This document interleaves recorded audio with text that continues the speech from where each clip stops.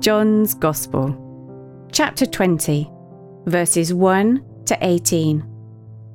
Why are you crying? Now on the first day of the week, Mary Magdalene came to the tomb early, while it was still dark, and saw that the stone had been taken away from the entrance.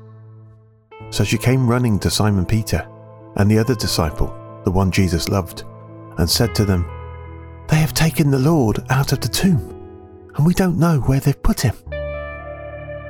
So Peter and the other disciple went out to go to the tomb. They both ran, but the other disciple ran faster than Peter and got to the tomb first. Stooping down and looking in, he saw the linen cloths lying there, but he didn't go in. Then Simon Peter came along behind him and entered the tomb. He saw the linen cloths lying there, and the face cloth that had been on Jesus' head, not lying with the linen cloths, but rolled up in a place by itself. So then the other disciple, who had got to the tomb first, also went in, and he saw and believed.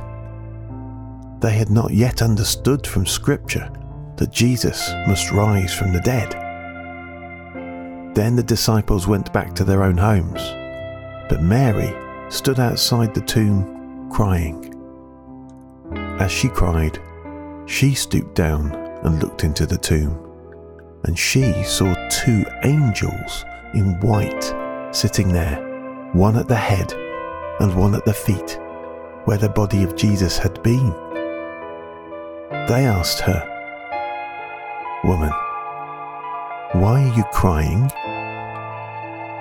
She said to them, "Because they have taken away my Lord, and I don't know where they've put him."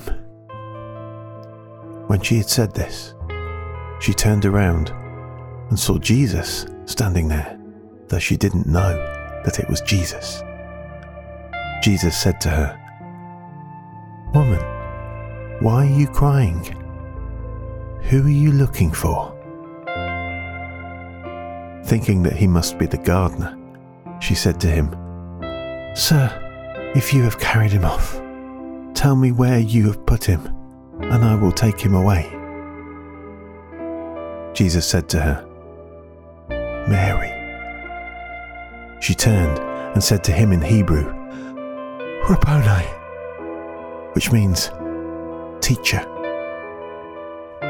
Jesus said to her, "Don't hold on to me, for I have not yet ascended to the Father. But go to my brothers and tell them, I am ascending to my Father and your Father, to my God and your God."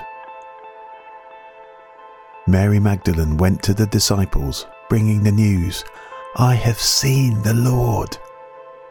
And she told them what he had said to her.